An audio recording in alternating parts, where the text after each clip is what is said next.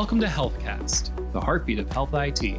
I'm Alexander Bolova, production lead at GovCIO Media and Research, and today we have a special bonus episode featuring our May 9th GovFocus, Federal Health Tech Leaders Combat AI Bias. Now, you may be asking yourself, Alex, what is a GovFocus? Great question. A GovFocus is a virtual video panel that brings together government and industry tech leaders to discuss solutions to many of the challenges facing government today. These in-depth conversations are typically available as videos on our website, but for today's episode, we're sharing a recent favorite.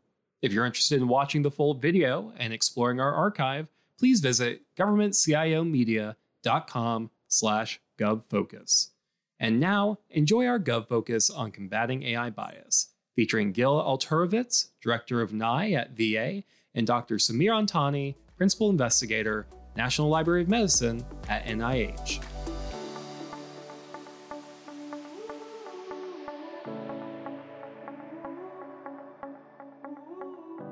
Hi, everyone. Thank you for tuning in to this GovFocus on combating AI bias in healthcare. I'm Sarah Seibert, Senior Researcher with GovCIO Media and Research, and I'll be moderating this discussion. With me, we have Gil Alterovitz, Director of the Department of Veterans Affairs, National Artificial Intelligence Institute, and Samir Antani, Principal Investigator at the National Library of Medicine. Thank you both for joining me today. Oh, thank you for having us. Thank you for having us. Great to be. Yeah, so to start our conversation, could you provide a brief overview of your position and how you work with AI? Samir, would you like to start?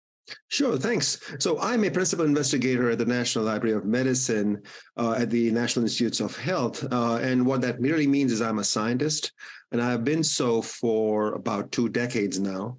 I have been a career scientist at the NLM, looking at various aspects of understanding visual as an image content with medical images. From the perspective of retrieval, and more lately with terms of understanding the content as it relates to diseases in these images, and that translates to applying machine learning algorithms and AI algorithms for detecting these. Yeah, that sounds really interesting. I'm looking forward to learning more. And Gil, what's your background? Certainly. So right now I'm over here as the director of the National Artificial Intelligence Institute, which is seeking to build that AI capacity and enable research and development and translating that into the health and well-being of our veterans, right? That's our central mission. And to do that, we're working on in a number of areas, whether it be to enable the people to do that work, the right policies, the right partnerships, the right pilots and related projects to move forward in that area. Yeah, that's really cool. And I've loved tracking your work. So how do you each define bias, especially when we're talking about bias in healthcare? Samir, would you like to start? So bias, as it relates to artificial intelligence algorithms, is the notion that the decisions or the predictions made by these methods are favoring one group, whether fairly or unfairly, rather than giving a balanced decision that is more cognizant of the problem at hand and not so much affected by the training data that went into the algorithm design itself or the model itself. So let's go back here. Okay. Gil, Thanks so much for that question on bias. I think I'd agree with Samir on that. I just also want to add that there's also kind of an area that may be broader than looking at demographic balance and data representativeness. And we often also look at the NIST definition and to look at other areas such as, so we can have systemic bias, we can have computational statistical biases, and human cognitive biases, where that may relate to how an individual or group may perceive an AI system and that information when they're making a decision or when they're filling in missing information, and how humans really think about how these AI systems work, how they function, and their overall role and their purpose. Right. Yeah, that makes a lot of sense. And Samir, you alluded to some of your work in your intro, but I'd be interested in learning more about how you're using AI to identify and combat diseases and health risks. Well, certainly. So what I listed off in the intro was I think of the object of my research interest as the medical image or the medical video, depending on the modality that is being used for detecting disease. It could be echocardiography videos, for example. That's one interest area that we have, where we are tracking cardiac myopathy for sickle cell disease patients. And we are applying machine learning to actually detect the right atrial pressure automatically and make it consistent with human observations, therefore bringing in as a degree of standardization across all these automated predictions. Similar work is being done with oral cancer. We also have detecting tuberculosis in HIV positive and HIV negative individuals, both adults and children. The children tends to be a little harder problem to solve, and a litany of other diseases. There's some published work with for working with many years with the NCI on cervical cancer for women, detecting it reliably and observing that different devices, even in fact, also produce a undesirable bias effect, where the algorithm becomes more sensitive to some devices than others in making a robust and reliable prediction. Right, that's really interesting. And a key word that popped out to me was that standardization to make sure you're combating bias. And I know over the past few years, there have been several executive orders and policies that have come about outlining how AI should be developed, focusing on trustworthiness and equity. So, Gil, could you discuss how policy has changed or evolved as AI is becoming increasingly more integrated into the healthcare landscape? Yes, I think there have been a number of areas that really have moved forward in this AI space. So, you can always go back more, but, if we go back, the last, a little over 5 years ago, then you go to the first national AI research and development strategic plan that was released around 2016-ish. And that was looking at these overall strategy with a number of principles there that continue to develop, right? So things often start in research and development, and then they then kind of pervade through other areas, right? So after that, we saw an executive order on promoting the use of trustworthy AI in the federal government as a whole. We also saw promoting and maintaining American AI work. That was another executive order that came out. So we had 13960, 13859 that focused on enabling data sets, originally around research and development, but later also so that they could be used by industry and by others from different types of data sets. And so that really helps set the foundation, right? When you have these trustworthy AI principles, which also set up that executive order, also set up the AI officials to work together on these different areas and to ensure that these principles are going forward. Another afterwards, as we see these principles, then there's also a question of, are there more items to focus on and how do you implement them? So there have been new things that came out just this past year. For example, the White House AI Bill of Rights, which really provided this blueprint to look at and principles around how do you have equitable and ethical use of automated systems, which can include those with AI.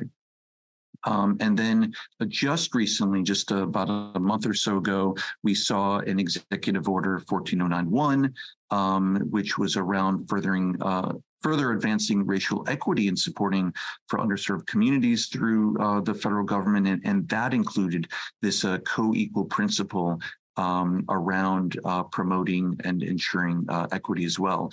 And then we've seen agencies coming out with things, right? The VA's had its different frameworks. NIST came out with the AI risk management framework. We just saw that also a couple months ago, which helps guide everyone around doing a risk-based guidance for designing, implementing, and assessing these AI systems. So there's been a lot of work, and I think it's interesting how it kind of started in this sort of R&D area, and then it kind of migrated to government, to enabling government and others to do that by looking at opening up these data sets, and then migrating toward defining principles and then ensuring detailed implementation of those principles, including around ethics and equity.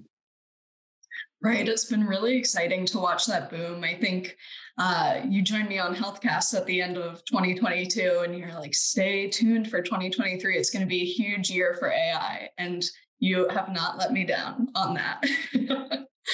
So, Samir, with all of these policies that are coming about and this push to create more trustworthy AI, how are you in your work developing algorithms and advancing deep learning techniques to recognize health risk predictors? So I'd like to break that question down a little. Yeah. One aspect is that we look at, from an algorithmic advancement standpoint, given a data set that is acquired in a clinic, for example, or a hospital system, or different parts of the world, for whatever sources there might be, you have less control on how the data was acquired. So on one aspect, we work with advancing the technology itself, better networks that are more exploratory about different characteristics of the data. And the other is to study the characteristics of the data themselves. How much data do we have? How is it distributed? What is the variety in terms of populations, in terms of disease expression, in terms of devices that were used for acquiring these data, in terms of the protocols, the clinical protocols that vary from region to region for various reasons? How much do they affect the kinds of data that you're looking at, and inherently the data quality itself? All of these factors are playing some role, even if you have the kind of data that covers the aspect of fairness in terms of the different ethnicities, for example, or different geographical regions and such. You still have to pay attention to these details. And so my work, in addition to advancing medical AI, is also looking at mechanisms to detect these aspects, and also discover or develop means of how can we adjust and adapt to the data that we have by either synthesizing new data or in other ways, as it's called, as pre-processing the data, so that you have a balanced data set that's been given to the AI for learning the characteristics of these various diseases. Right, that's really interesting. And that leads perfectly into my next question. So Gil, how are you improving data management at your unit to have, in turn, more accurate AI? And Samir, if there's anything you'd like to add after Gil, feel free. Yeah, so data management, it's really core to not only AI, but really any kind of inference and predictive analytics. And so, in that it is both used to build the model. And if you kind of think about a model as essentially almost like a compressed type of data in a sense as well. So when you're managing the models themselves. And so we have a couple different things going on at the VA. If you think about it, there are really kind of two things to think about. How do you govern that data, right? And there's a data governance console. We're a member of that. And it goes across offices. It is it's something that brings together a number of different offices at the VA. There is a structure kind of with a number of different subconsoles under that. There's also different work groups, such as data analytics work group, where we can learn from each other around different items in this area. And so that's kind of one avenue. The other is thinking about and kind of building and enabling these different structures in a way that can be used by the different parties, right? And so thinking about and leveraging kind of this single veteran data object for planning, for doing analytics. That's one of the things that's being looked at the VA as well. And then collaborations, learning from how different offices are working with data and other agencies, right? So there's some data, for example, that is within the VA, but then there's others that may be linked and that's in other agencies. So, for example, CMS, right? Like a lot of veterans will actually get their drug-based benefits through CMS, right? As they're older, through programs like that. And so there's ways to link that data and agreements and understandings to be able to work with the data like that from other agencies as well. So with that, I'll pass it on, I guess, to Samir as well. I guess CMS is part of HHS. I know you interact with them as well. No, I think, Gil, you covered the topic fairly well. The only point I'd add is in the aspect on the technology side, in the aspect of detection of fairness in the algorithms, you have to be aware of which are the sensitive variables and which are those that are more resilient to change and may not affect the outcome as much. And balancing access, management of data, and the development of these algorithms is like three legs of a stool, if you will, and they all have to work in balance. Right, that's a great way to put it. So, Samir, as you're developing these tech tools and innovative techniques to improve healthcare, how are you combating algorithmic bias to improve treatment and care for minority populations?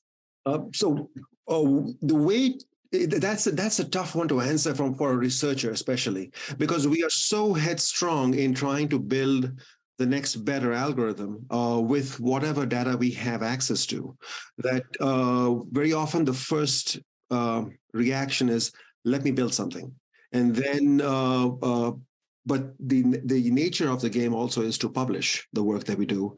And so what we also don't want to be doing is leading people to believe that your method has also been tested for fairness. And that's one aspect that we have become very sensitive to lately in looking at these algorithms that are particularly getting tuned to certain features that are so strong, but might be excluding certain segments of society, perhaps.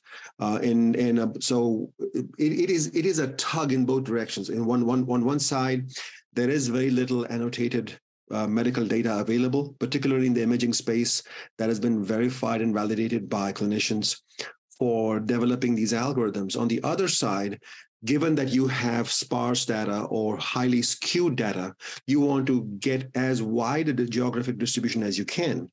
And the two examples that we have in some of my research is one that I was alluding to cervical cancer earlier. 15 to 18 sites worldwide are beginning to contribute their studies toward this research, therefore diversifying the kinds of images that come into this to the research platform, if you will, but also pressing before us as researchers the issues that when you have a diverse data set and you train on one kind and you start testing on the other kind, you have the issues of catastrophic forgetting, which is where it starts shifting the domain from one to the other, etc. The other work that I'm doing with this with pediatric TB in HIV positive and negative kids is that we are seeking data from 12 different sites worldwide, something analogous to the cervical cancer work. But again, the emphasis there is to get as wide a distribution as possible that covers the various protocols and expressions of disease.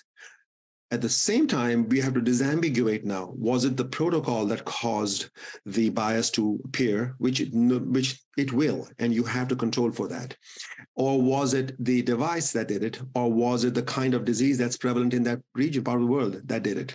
And so as researchers, we are constantly in a loop, if you will, trying to solve these problems and advancing science and healthcare. Right, that makes a lot of sense. And I know that VA recently established its AI Institutional Review Board and the AI Oversight Committee that adds that layer of governance. So, Gil, what is the intent of these groups and how do they evaluate the fairness and transparency of using AI tools within research and clinical operations? Right. As you mentioned, the goal is to enable us to look at these different issues around bias, around these trustworthy AI principles that are encoded in these executive orders 13960, 14091. As well as overall principles in AI Bill of Rights and so forth. So what we do is actually have these committees are these institutional review boards, for example, they're already existing in these different medical centers. They are already reviewing different research and development proposals. That's kind of like one side of the coin, so to speak. And what we have basically added is an AI module that gives them additional questions, additional things to think about as they are starting to look at projects that now include that. So just as an example, transparency, may be an issue on the models and so forth. And so a couple of these projects were identified like that, and then looked at to ensure that they were more transparent.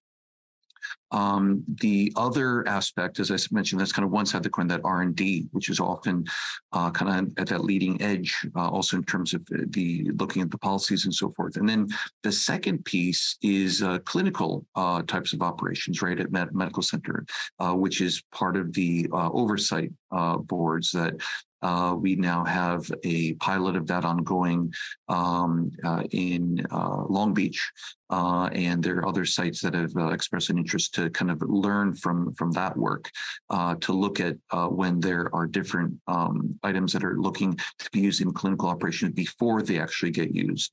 And so there are some similarities and differences, right? They both look at projects before essentially they are launched, I would say, right? So that's kind of good to make sure that things are kind of known early. They both have mechanisms to ensure kind of set guardrails on the projects and so forth. And they're not the only, I just want to mention, they're not the only ones that we have, right? So as part of the Data Governance Council, as part of the work that we're doing, there are a number of other projects other than clinical, other than these R&D projects that are also looked at within the requirements that exist within EO 13960 to make sure that they're following these different principles, and they get done from the design stage until the end. That's, I think, what's really important, that you don't kind of wait until it's already running, but as soon as possible when it's being designed, to make sure that you look at any issues around bias and so forth from the beginning, so that you're using the right data sets before you actually are building the model. Right, that makes a lot of sense. And I know VA is huge. 400,000 employees, I think the last time I checked, and a bunch of different medical centers. So as you're integrating AI, what role does workforce training play in ensuring that it's trustworthy and ethical? And what are some of VA's training programs that are supporting that? Yes, it's, I think workforce, if you think about it, that's a really great way to get at all the things that I mentioned from the beginning, right? Because if you have a trained workforce, they will know to ensure, to look at to make sure that their data sets are not biased, to make sure that they're building the models in a correct way, right? In a way that doesn't introduce new issues as well, and to validate and so forth, right? And so there are a number of different workforce programs, and there are a number of ones that are being looked at in the future. There's one we recently had an event for, actually, the Aspire program, which is all services personnel readiness engine, which is basically a way to assess people's knowledge, and then and find the right custom path for them given their current knowledge and skills. And so That is one program that we are piloting, and we're working with a number of other agencies as well. We recently had an event around one of the pilot results from that. And there are other ones as well. And so what we do is we learn from these, and then we can see which path can really be great to move forward. And that's another area where we actually learn, there are other agencies. I think you mentioned the VA is large, right? It's the largest civilian agency. We've been interacting with and learning from other agencies on what they're looking at, because we're all facing some of the same issues on the workforce, right? There are issues around retention, recruitment, talent development of people who are already in the VA who may be able to do certain AI roles, whereas where they were not originally trained for that, right?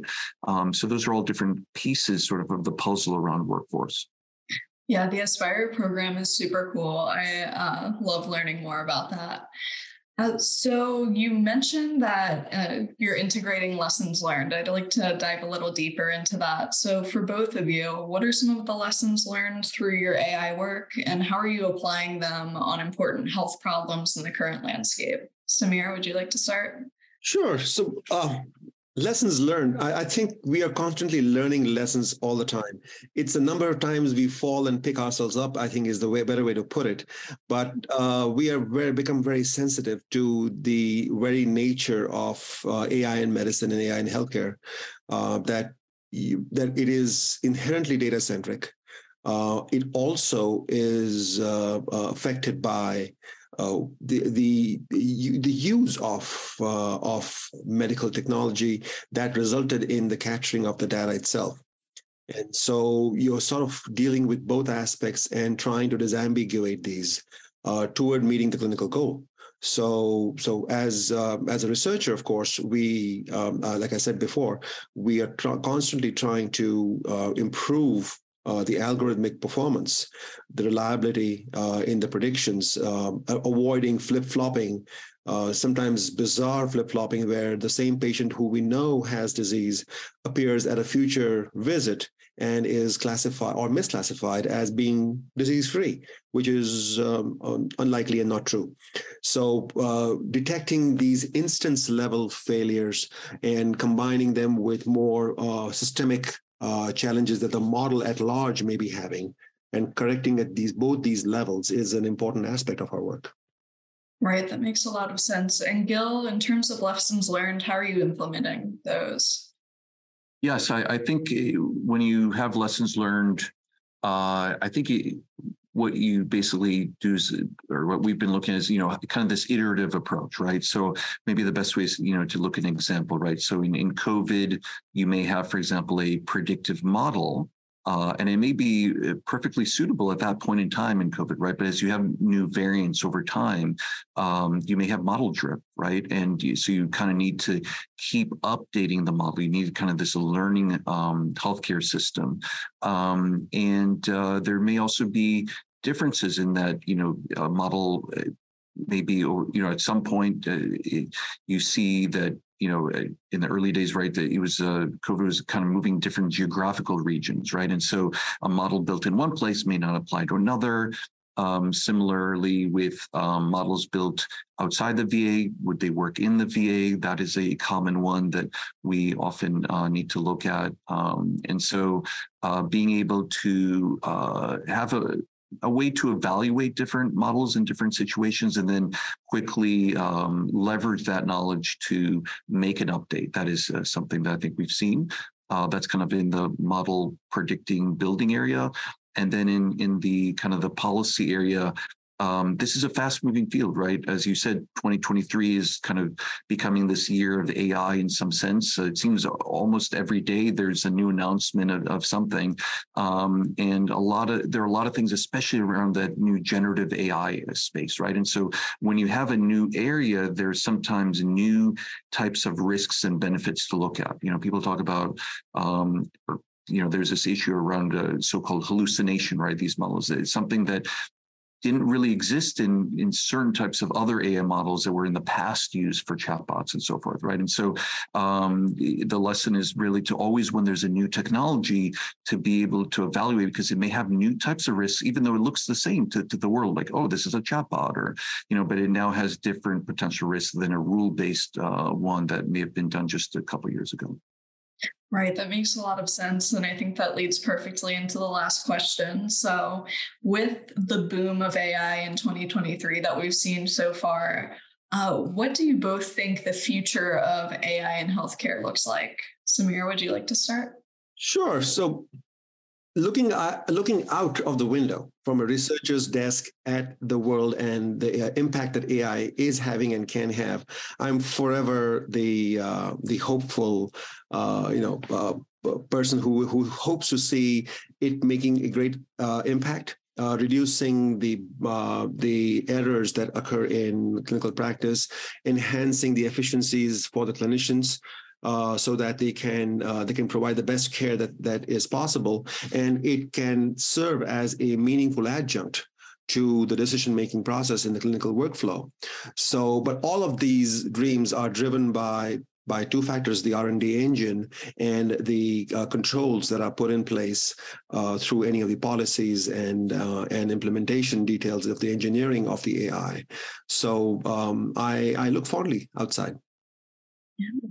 I'm looking forward to it too. And Gil, what are you looking forward to, or what do you expect? Yeah. Well, I think there's, there's some things that you can see ahead, right? By just looking at what's going on in R&D laboratories and so forth. And then there's sometimes things that just kind of, they lead to kind of this exponential jump, right? And I think we are essentially at this kind of moment where AI is able to do some things as well as humans in some task areas, right? And that number is growing larger. And once it kind of passes that, it continues to grow exponentially. Whereas, human capabilities, through evolution, it's growing much more slowly, right? And so I think we'll be really surprised by that exponential growth in capabilities of the ones where it is right now at the level of human level perception in a number of areas. It will move very quickly soon. And so some of these areas, I think, will be in the generative AI space that we've seen.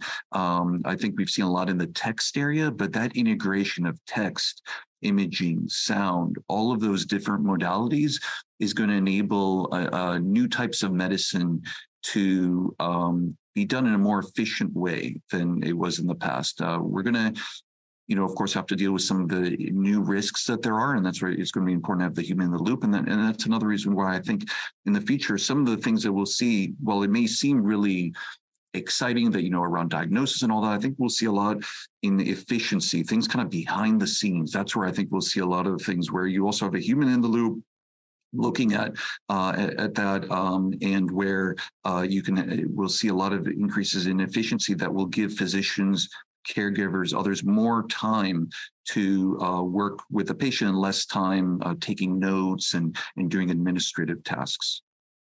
Right, that's really exciting, and I'm looking forward to seeing how this goes. And I would love to touch base with both of you again soon. I love hearing your thoughts about this topic.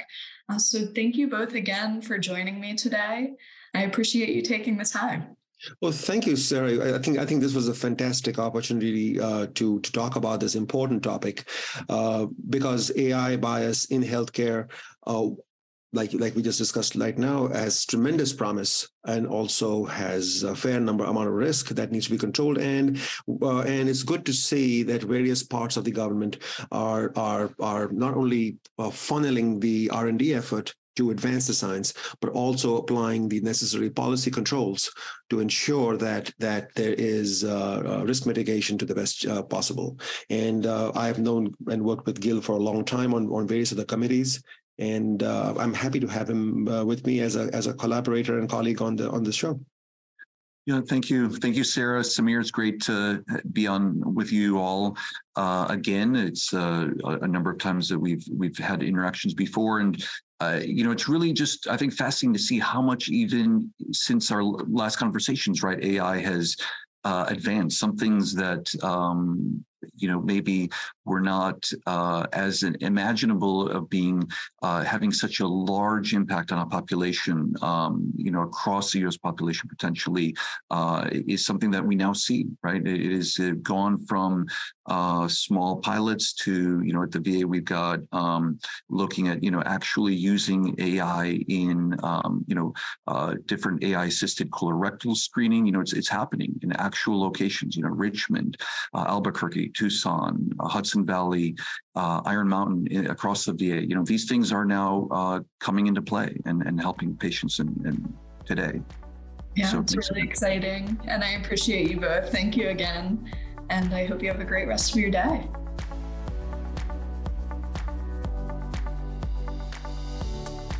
Healthcast, along with GovCast and Cybercast, is a production of GovCIO Media and Research. For more podcasts and to check out the other shows, head to govciomedia.com.